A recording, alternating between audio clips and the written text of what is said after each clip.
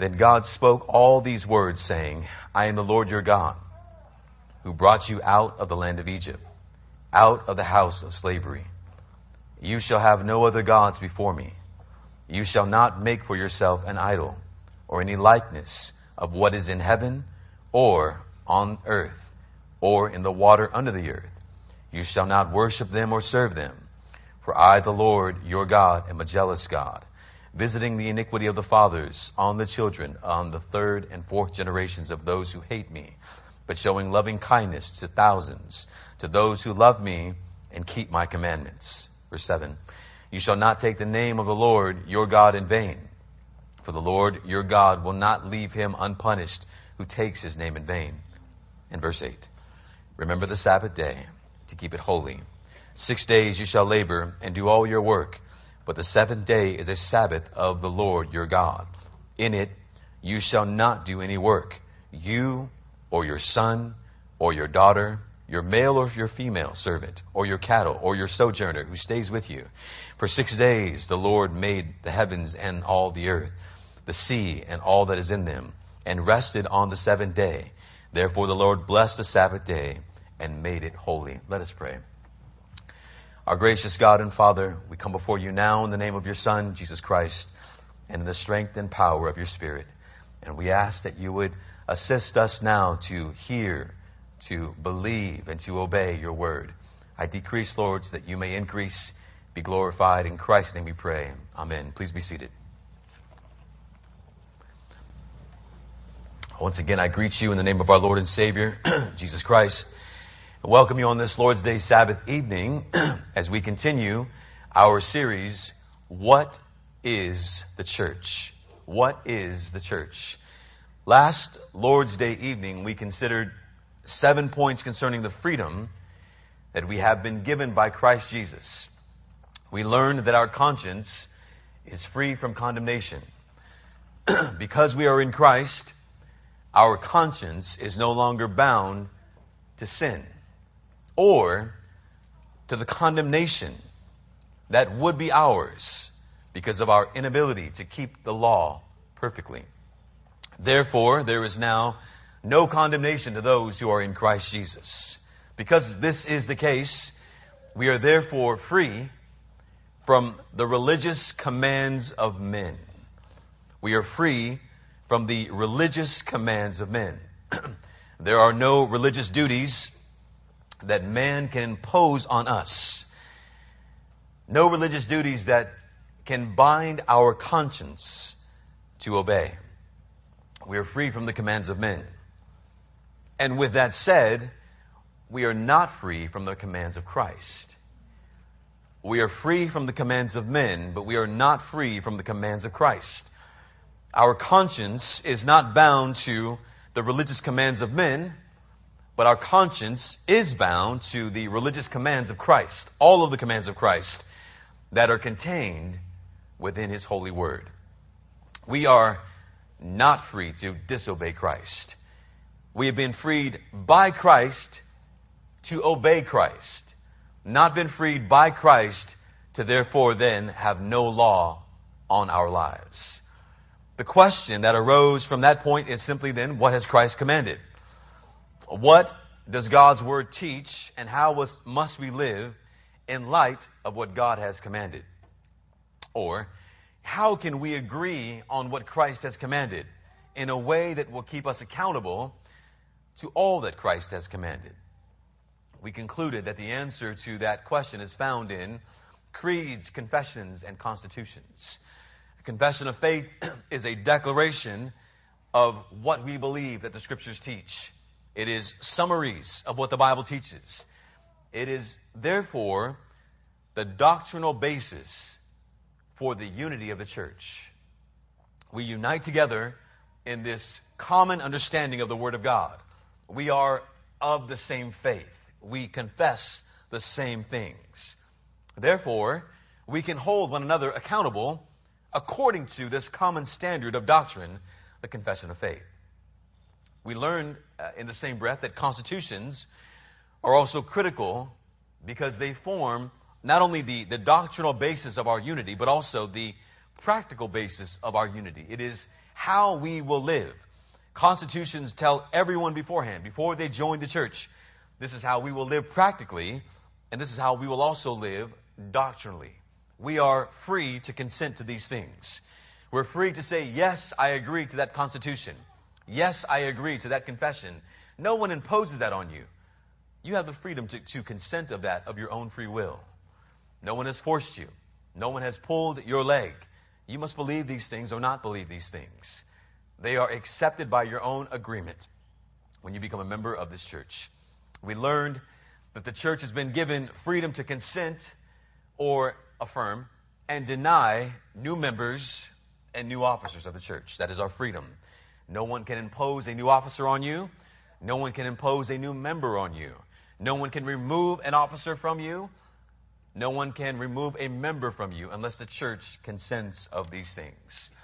In the process, the officers of the church are called to work together with the members of the church. They are two keys that are turning one together. They are not two separate keys that turn individually and separately at different times.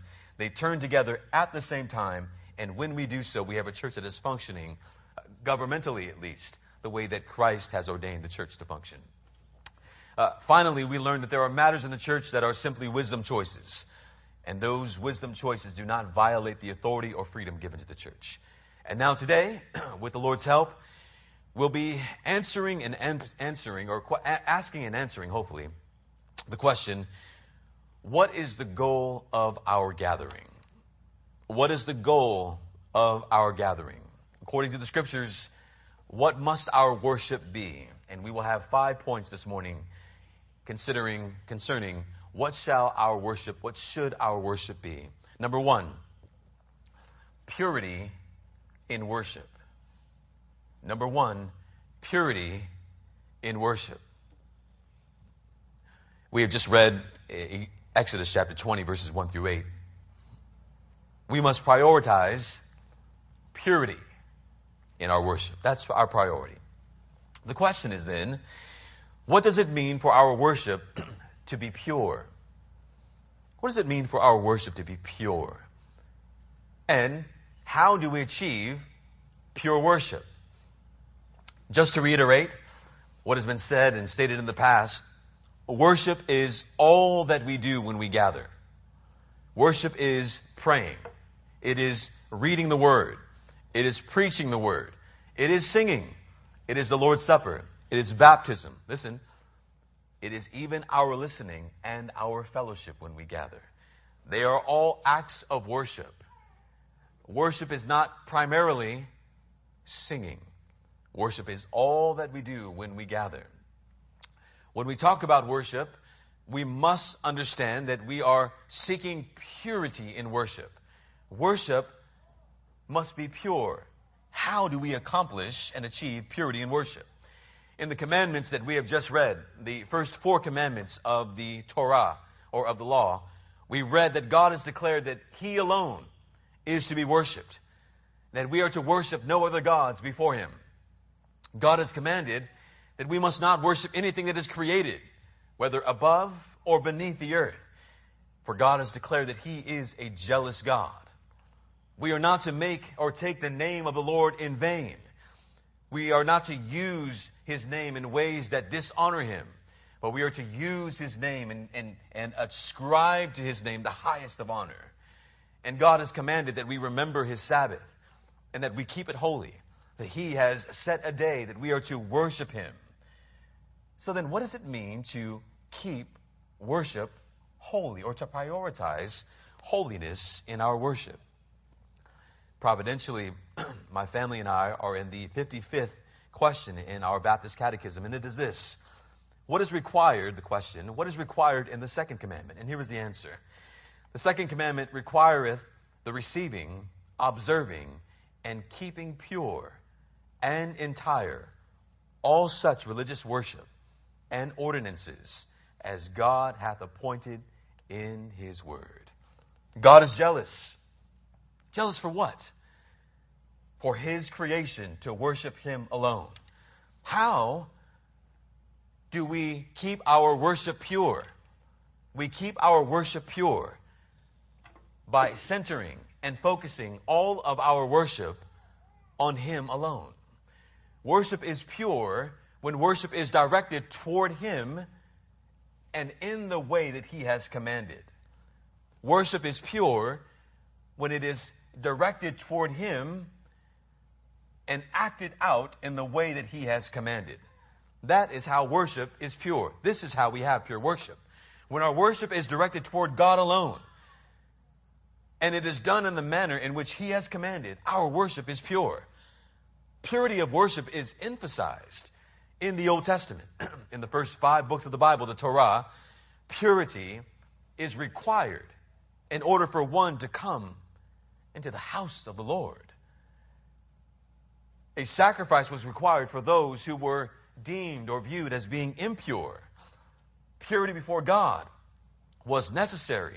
And if one was impure, that is, that their worship was not directed toward God, and it was not done in the way that God had commanded, they were judged for their impure offer of worship. In Leviticus chapter 10, we see the wicked sons of Aaron, Nadab and Abihu. They offered what the Bible called foreign fire, or strange fire to God. Rather than offering to God what God had commanded in worship, they offered to God something foreign, something other than what God had commanded. And rather than God consuming their offering with delight, God consumed the 2 wicked sons of Aaron. They were burned in an instant with fire. What was the reason for God's judgment upon these 2 wicked sons? They were wicked, yes. It was because they did not worship God in the way that God had commanded. They did not offer pure worship to God. They believed that they could, like Cain, give to God whatever they wanted to give to God. What was God's rebuke of Cain? If you do right, will you not be accepted? If you offer to Him, God, that which God has required, will it not be accepted by God? The implication is yes, it will be. Brothers and sisters, we have not been given the freedom to worship God any way that we like. We've not been given freedom to join together and begin to make up things that we think would be fun in our worship. God has given us instructions on what He requires from us, and we must not deviate from what God has commanded. When we march through the Old Testament into the books of 1st and 2nd Kings, and even into 2nd Chronicles, we read, and you may remember this as you read those books, we read of the kings of Israel and the kings of Judah. And at the end of each of their reign, the Scriptures give a summary of their rule. And it's based upon whether or not they conquered lands? No. They acquired much gold? No. They had many wives? No. They had many sons? No. The Scripture gives a summary of their rule and reign, and the summary is based upon whether or not they worshiped God, or whether or not they chased after idols and did not tear down the Asherah poles, the idols of the day. The success of that particular king, that tenure of that particular king, was determined by their obedience or their disobedience to God's command to worship Him alone and to bring down false idols. The good kings, they kept worship pure because they obeyed God, and they were called good kings. The wicked kings led people astray. And how did they do that? By allowing idolatry, allowing people to worship other gods. And when this happened, they were deemed as being wicked kings. God requires and demands pure worship. And when God permitted the pagan nations to invade Israel and to despoil them, to deport them and to exile them, what was God's reasoning? Why did God allow His people to be exiled, deported, and to have all of their spoils removed from them?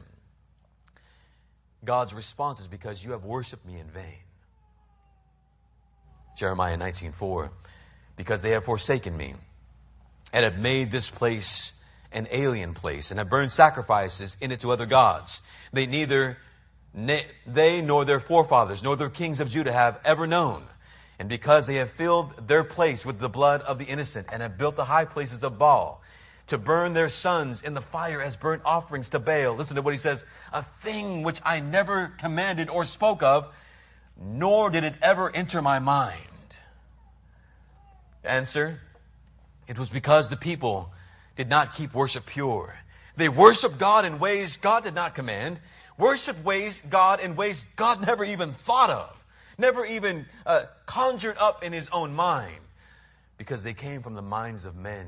And when men worship God from the minds of men, men are worshiping men and not God.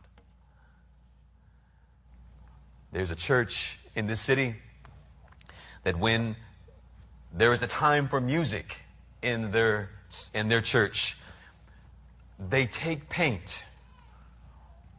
brushes, and they begin to hit blank canvases with the paint as an act of worship. And those who are the spectators in the church watch in amazement because they believe it is God himself who is painting the picture. Those pictures are then placed all throughout the halls of the church as look at what God has done. I believe God would say the same thing to those people as he said in Jeremiah. That never even entered my mind. That never even entered my mind. God did not command that kind of worship. Brothers and sisters, when we gather for worship, we must keep our worship pure. And how do we do that? By focusing on God alone and focusing on what he has commanded. Our gatherings are in his name, according to his command and for his glory alone. Our gatherings are not our playground, where we allow to worship God in ways that best suit us or our particular desires. Our worship must be pure. What do we adore about God when we gather? What do we adore about God when we gather? It's point number 2. Our inward emotions respond to who God is, and this will be consistent, so you can write this each time for the next few. What he has done and what he has said. Our inward emotions respond to who God is, what he has done, and what he has said. True worship is a response of the heart. It is worshiping God in spirit and in truth. It is worshiping God with a sincere heart in accordance with what God has commanded. We are to worship God with what? All of our heart, all of our mind, all of our soul, all of our strength, all that is within us. We are to worship God. We are not merely to be those who worship God externally, but do not worship God internally. But we are to worship God with all of our hearts. We are not to worship God externally, but have no inward heart devotion to him. All that we are is to be devoted to God in worship.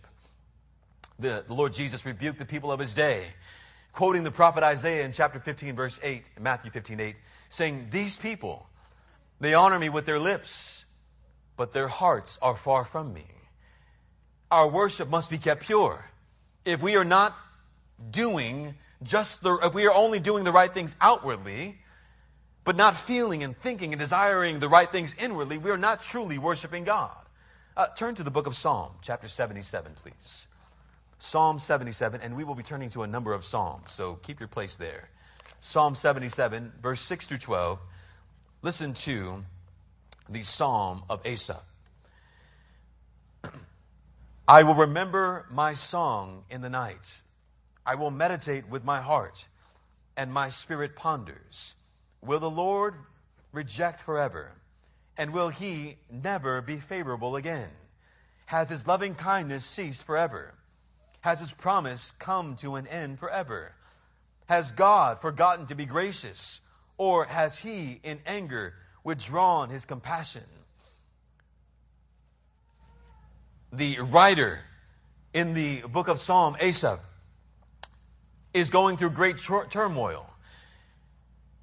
His heart is in great distress. And brothers and sisters, where does he find solace for his weary soul? He tells us in verse 10, "Then I said, it is my grief that the right hand of the Most High has changed. I shall remember what?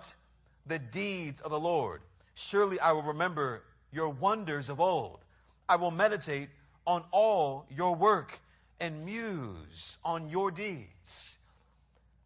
In the midst of turmoil, in the midst of great distress, the psalmist begins to meditate on the work of God. His heart internally instructs him because his heart belongs to God. He begins to internally remember the work of God, to remember the wonders of God, and he has said, as he has said. And so too, we should respond inwardly to the mighty works of God. It's what he has done.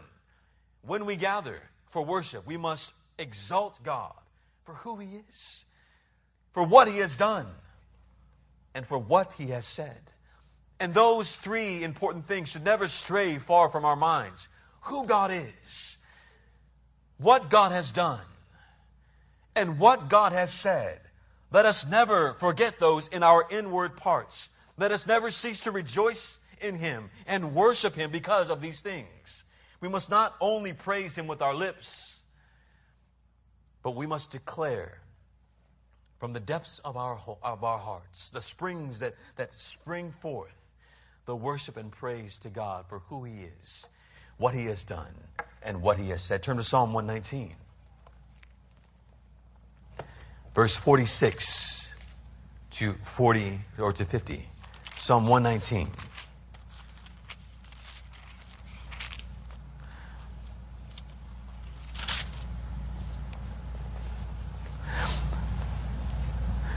I will also speak of your testimonies before kings, and shall not be ashamed. I shall delight in your commandments, which I love. And I shall lift up my hands to your commandments, which I love. And I will meditate on your statutes.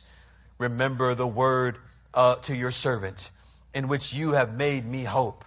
This is my comfort in my affliction, the word that your word has revived me. Listen to the language there. Notice the language of the psalmist. Love and hope and comfort. What causes the psalmist to love, to have hope, to be comforted? Where does he find these things? They are in the testimonies of the Lord. They are in the commandments of the Lord, in the statutes of the Lord, the promises of the Lord.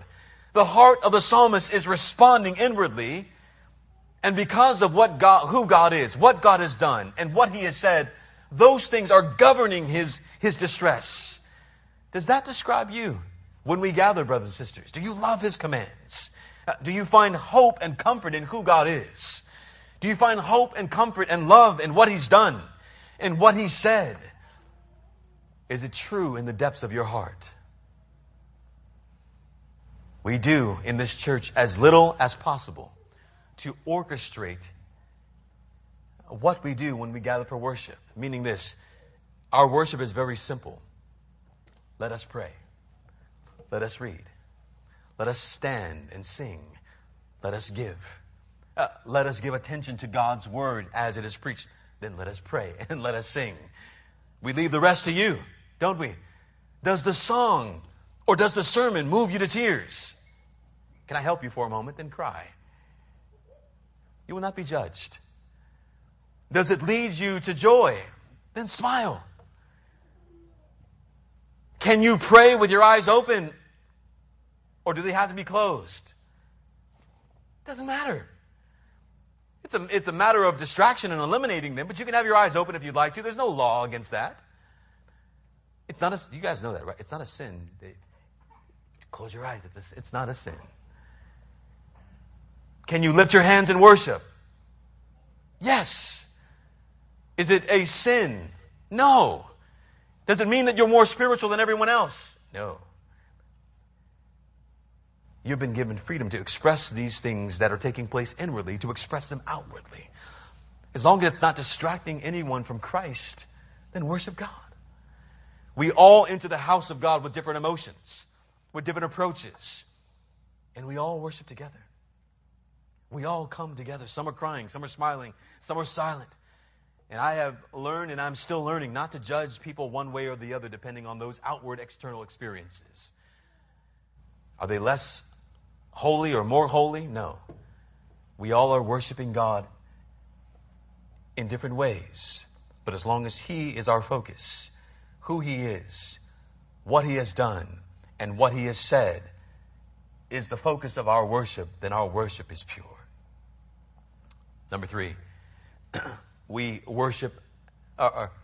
outwardly worship God for who He is, what He has done, and for what He has said.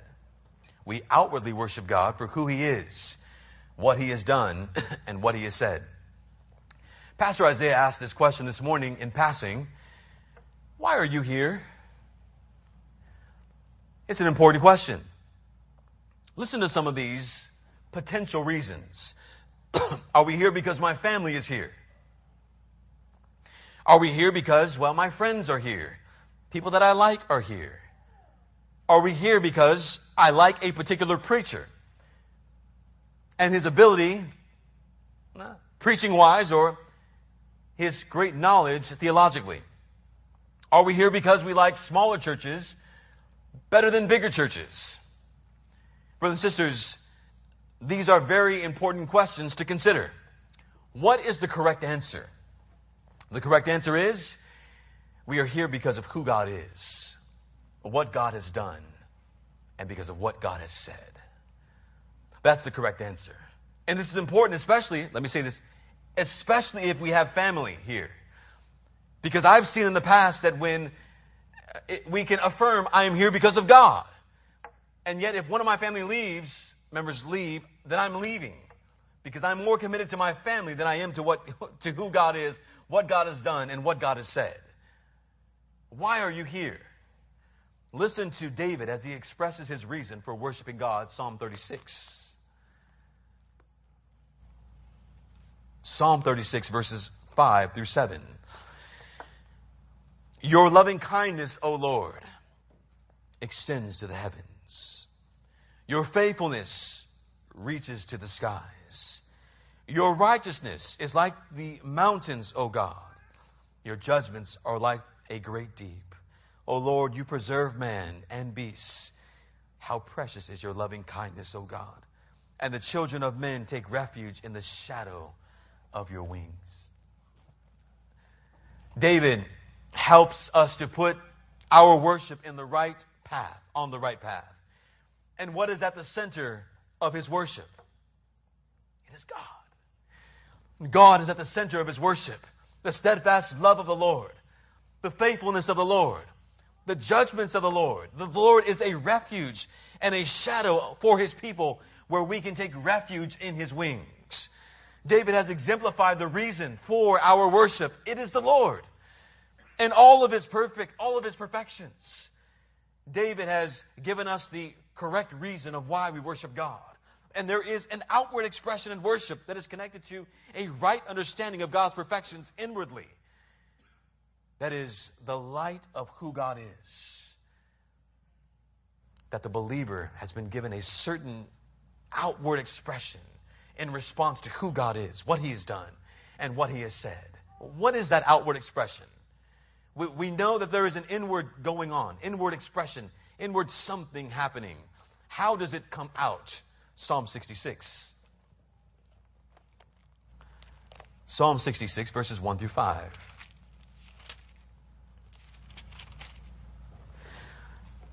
Shout joyfully to God, all the earth. Sing the glory of His name. Make His praise glorious. Say to God, how awesome are your works.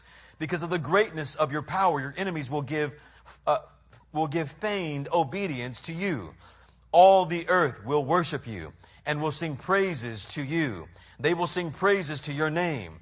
Come and see the works of God, who is awesome in His deeds towards the sons of men. The psalmist has declared, through the inspiration of the Holy Spirit, God has commanded, shout joyfully, sing, make His praise glorious, say, sing praises. These are outward expressions in response to inward convictions of God's mighty deeds, in response to the power of God. These are the response to who God is, His perfections, what He's done, what He said. These are some responses. When we gather, we are outwardly expressing within amen of affirmation, with our voices lifted joyfully when we sing, and with our shouts of praise to who God is, what God has done, and what God has said. Someone said to me a few weeks ago, is it okay for me to say amen when you preach?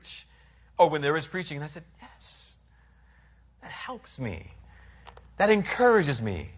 Please say amen. I love that. You are not allowed to say amen. If it is true, then affirm it with an amen. If it is not, then say nothing. Interesting. None of you said anything. Psalm 138, I will give you thanks with all my heart.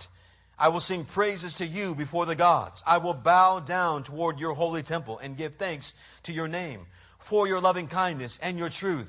For you have magnified your word according to all your name. What does David say that he will do outwardly? Give thanks with all of his heart. Sing praises. He will bow down. He will give praise. What do we do when we worship God? What do we do when we worship God? Why do we worship God? Because of who He is, what He's done, what He's commanded. What do we do in response? Well, there's a number of things that we do, right? This is why we gather. We understand that we have gathered because who He is, what He's done, what He said. And when we gather in obedience to all of these things, we are gathering in pure worship. What do we do then? Listen, if it is pure worship, we gather. If it is pure worship, we gather. Do you know that your gathering is an act of worship? That when you come, it is an act of worship. It is an act of worship. Therefore, our gathering, our singing, all of the things that we do are then acts of worship because they are responses to who God is, what He's done, and what He said. Our reading is an act of worship. How? We are listening to preaching. We are listening to what God has said. We are praying to the one who has said all of these things. They are all acts of worship. I wonder if you are mindful of the fact that you're listening even, as you're doing now, is a response to who God is, what God has done, and what He said. The Lord Jesus said, he who has ears to hear, let him hear. Must you only attend? If attending is an act of worship, do I need only to attend and no more? Listen to I'm still a Reformed Baptist, even though I'm going to quote this, but I think it's wonderful. The Westminster Larger Catechism, question 160 asks, what is required of those who hear the Word of God? Listen to this. What is required of those who hear the Word of God? The answer is that we attend, listen to this, that we attend with diligence, preparation, and prayer. Examine what they hear by the Scriptures. Receive truth with faith, love, meekness, and readiness of mind. As the Word of God. We receive it as the Word of God. We meditate and confer of it, hide it in our hearts, and bring forth fruit of it in our lives. Brothers and sisters, when God's Word is preached, do you have a holy expectation for what God will accomplish through the preaching of His Word in this service? In any service that you gather in this church. When you attend upon God's Word, the preached Word, do you have an eager expectation, as if you were in your favorite restaurant, waiting for the waiter to bring to you your favorite meal? Do you have that kind of anticipation? Listen to this. When you go to your favorite restaurants, your favorite ones, do you usually fall asleep there?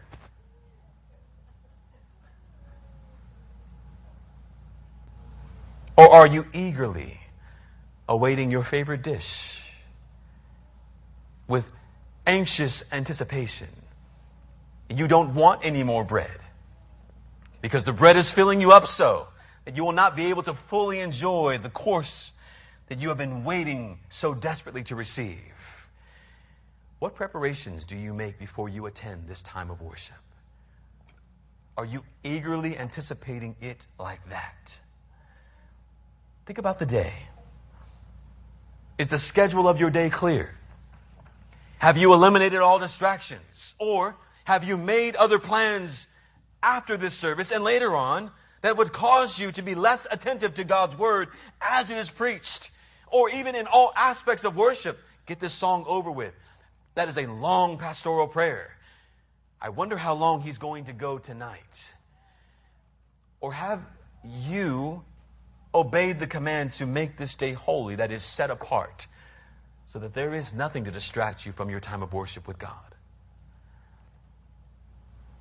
Have you prayed that God would be with you as the Word is preached? As preacher preaches, as the Word goes forth, have you prayed that your heart would receive it? That your mind would be alert, that even the strength of your body would be such that you would be leaning into God's Word rather than falling back into a sleep? What about during the sermon? Ask yourself this.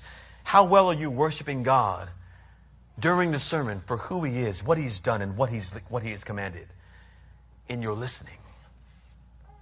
Listening, brothers and sisters, listening, although it may seem like it, it's not a passive act. Listening is active.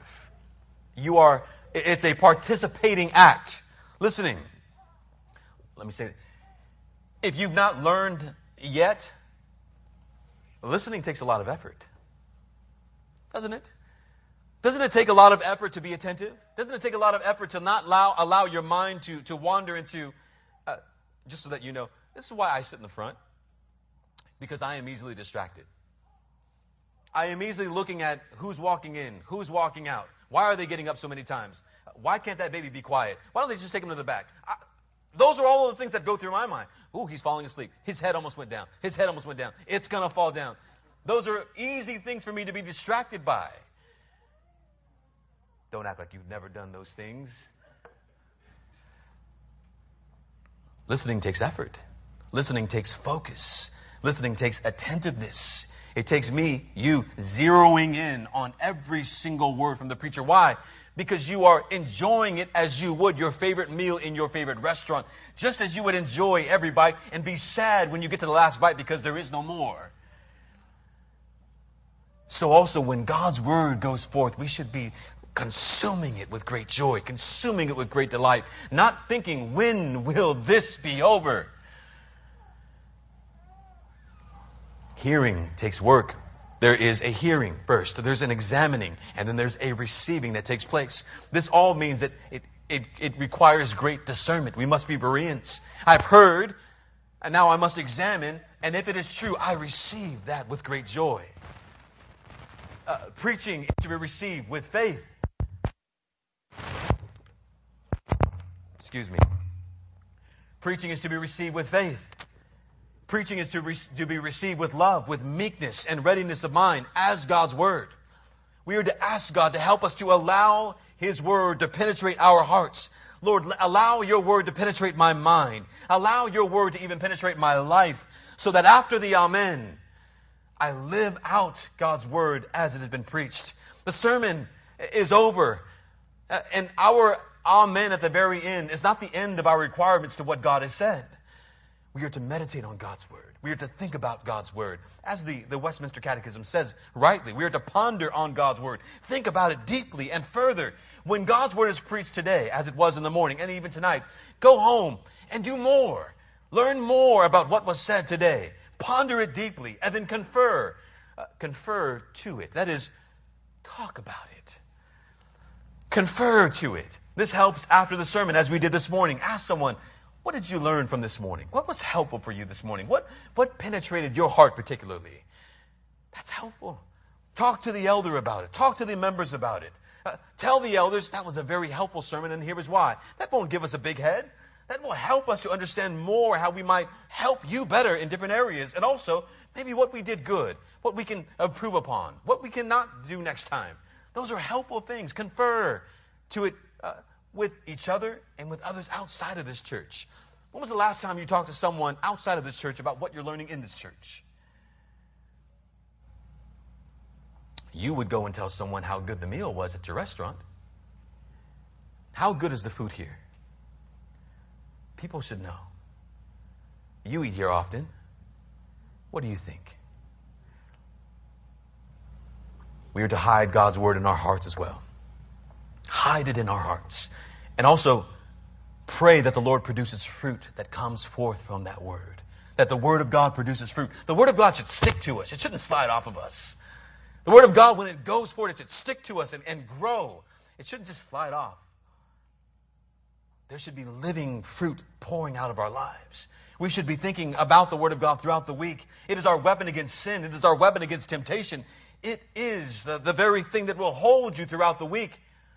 One preacher said when his sermon when he was complimented on his sermon, good sermon, preacher. The preacher said, the sermon has only been preached. It is yet to be lived. As a sermon is preached tonight and from this morning, we must therefore live and go beyond the sermon as we live throughout the rest of the week. We worship Him because of what He's done, who He is, and what He has said. Our worship, yes, it is a shout at times. It is a praise. It's a song. It's a joyful song. It's an amen. It's a nod in affirmation. It is our hearts being bowed before God. It is our heads being bowed before God. It is a host of other outward responses to who God is, what God has done, and what God has said. And all of those are right and they are biblical. We must be careful then not to judge those who may not always have those outward expressions, positively or negatively. They are so holy or they are so not holy. We must be aware of that. I remember as a young man, I would at times ask my mother if I could go sit with my friends in church. And she would say, yes, but you better raise your hands when the songs go forth. And so I would sit with my friends, and she would be maybe sitting in front of me somewhere, and I would be talking to them, and she would look back at me and point to me with a finger, and I'd go like this with my hands.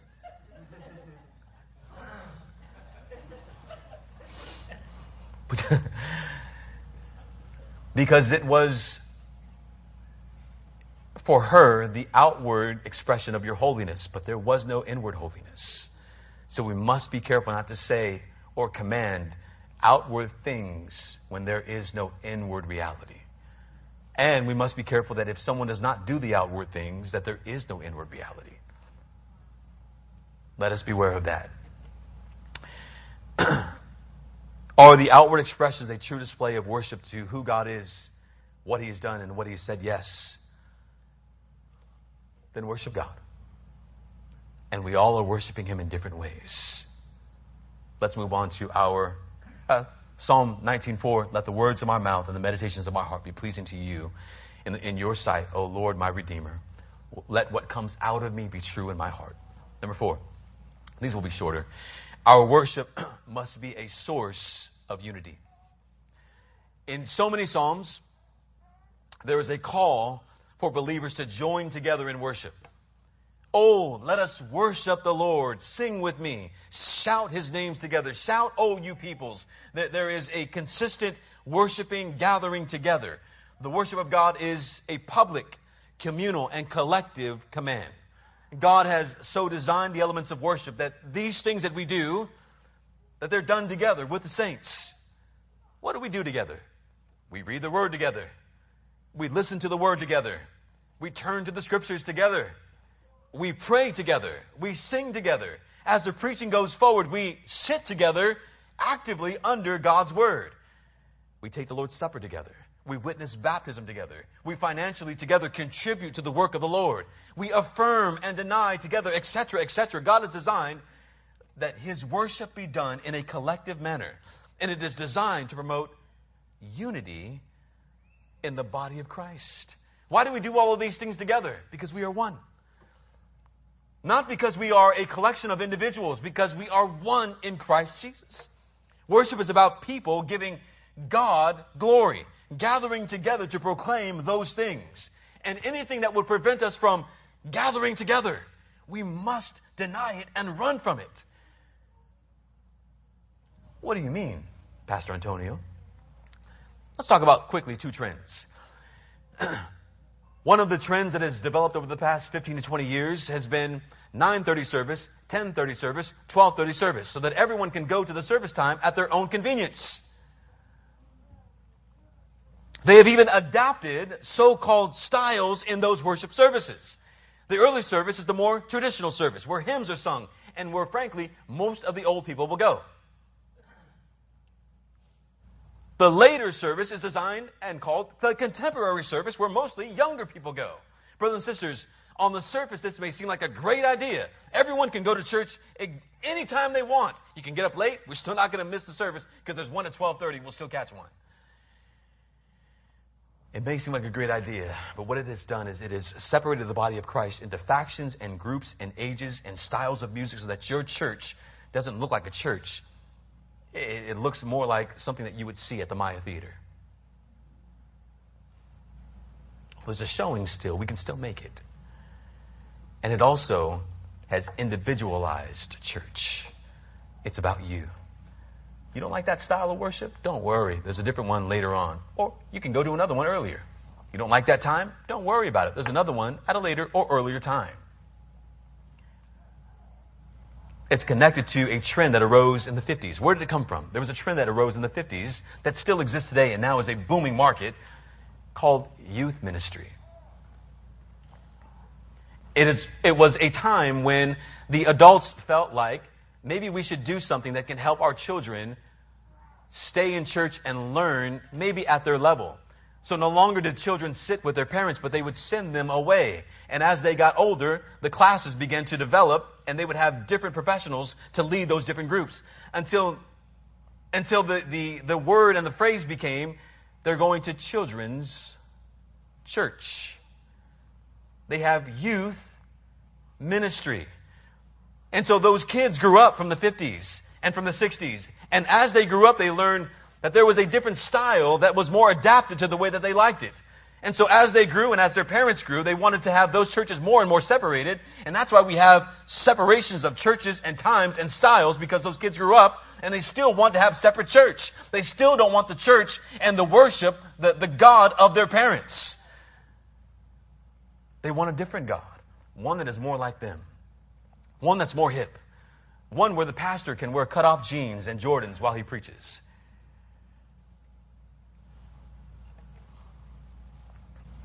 It separates the church when the Bible says there is no Greek and there is no Gentile, there is no slave and there is no free, that we are one in Christ Jesus. When we teach our children to go, this is why they only have them for a certain amount of age here, and we can do it right, but when we teach our children to go, we are saying that this is not for you. When they're sitting in the service and we say, draw, read, play a video game, do something other than listen, we are saying, because you don't need to hear this, it's not for you. No, all that is God's word is for those who have ears to hear. When we gather and we sing, we gather together. We sing together. I was so encouraged when we were in Washington, D.C., Capitol Hill. There was a particular church that had at least 1,000 members. And guess how many services there were? 1 in the morning and 1 in the evening. What do we do when we have more people than 1,000? Then you got to stand up. Or we'll plant more churches. That's the right way to do it. We gather, we sing, and we make our songs easy to follow. The melodies are easy to catch on to. They're new to you at first. But before you know it, you say, I know that song. I can catch on to the melodies. I don't know the words just yet, but I'll learn them. The melody is easy. We pray together. We read together. We sit under the Word of God together. We sing at a volume where we can all hear each other at least. I can hear my neighbor, and I'm encouraged to join my voice with theirs. There is not a rocking electric guitar, and there is not a loud drum to where I can't even hear anything except the music. I can join with my brothers and sisters. I can sing with them. I can hear them. They can hear me. Our worship is not perfect, but it's seeking to be, because God is the priority of our worship. The perfection of God, the holiness of God, the wisdom of God, the most true, the most wise God. We worship God. We worship Christ, the life of Christ. The death of Christ, the resurrection of Christ, the ascension of Christ, the gift of the Holy Spirit, the indwelling of the Holy Spirit's work in the believer's life, the sanctifying work of the Holy Spirit, and so much more. We worship God. Turn to Ephesians chapter 5 in closing. Ephesians 5. Actually, I got one more point, and it's a short one. Ephesians 5, verse 18.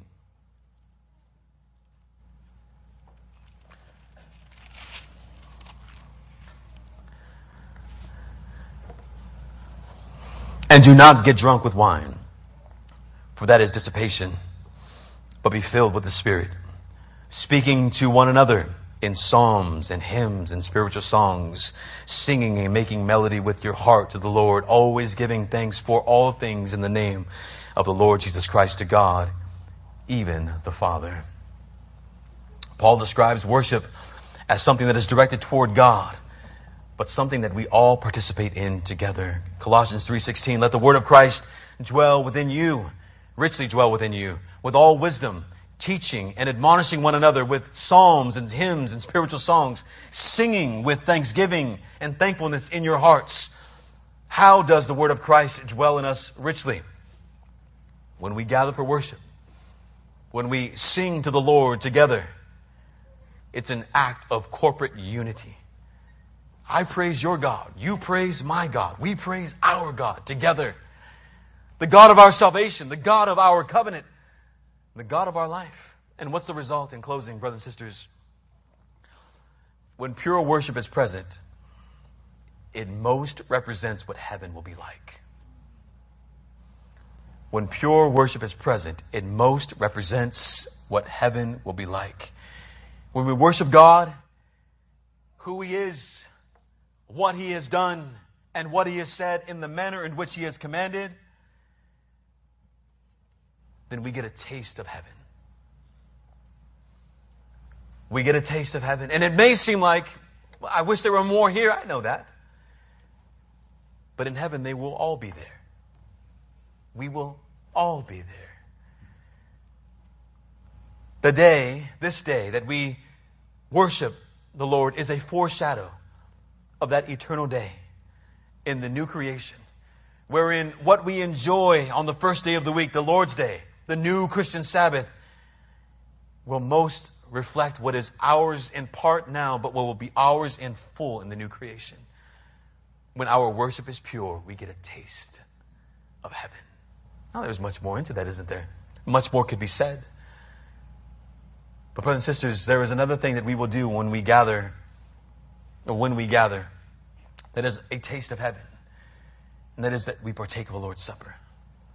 That when we come and worship the Lord in unity, we partake of the one bread, the one cup, and we display that we are one in Christ, and that we will be one forever in the new creation, and that when we join with Him forever, we will be with all of the saints, and we will together sing, holy, holy, holy is the Lord God, who was, who is, and who is to come.